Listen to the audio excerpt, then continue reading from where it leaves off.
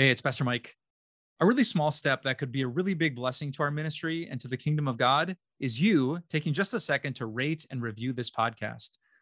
You probably know how algorithms work. More people get to hear about this podcast and most importantly, hear about Jesus when you do. So thanks for helping us out, and may God bless you today. When should I pray? Not long ago, I was traveling internationally, and I happened to stop overnight in the city of Dubai. And I definitely knew it was prayer time in the airport because all of a sudden you could hear over the loudspeaker these prayers being said in Arabic.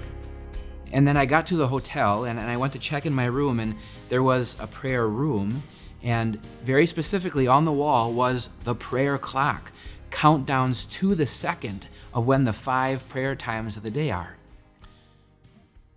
Is this what I should do in my life? Should I have set times for prayer? Should I pray when I wake up and go to bed, maybe before meals, sprinkle in a couple special prayers here and there, go to church and call it a day, call it a prayer life? Well, maybe not quite. Well, here's what the Bible says. Some of you may know this famous verse. It's 1 Thessalonians chapter 5, where it says, pray continually. Some of you might even know the older English version of that verse, pray without ceasing.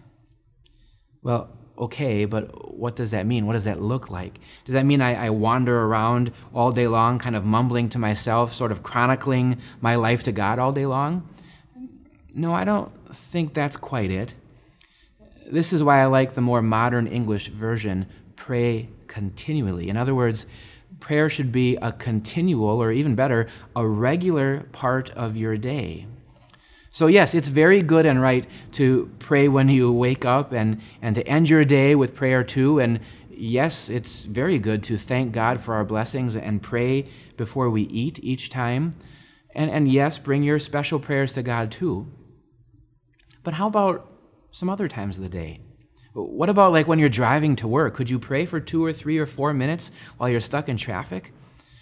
How about when you're exercising, taking a walk, running, biking? Can you fill some of that time with prayer time?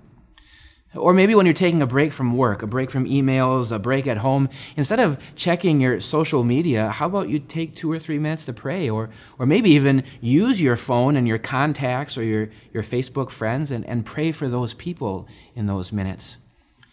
Can you find time at home with your spouse or with your family? Can you pray before you go on vacation and after vacation when you get home safe? These are all times when you can spend time talking to the Lord in prayer.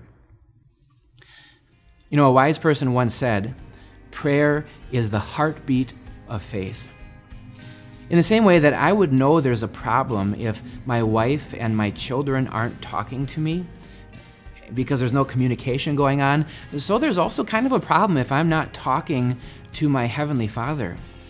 God wants us to pray. God tells us to pray. God is ready to answer our prayers. So friends, pray. And pray continually.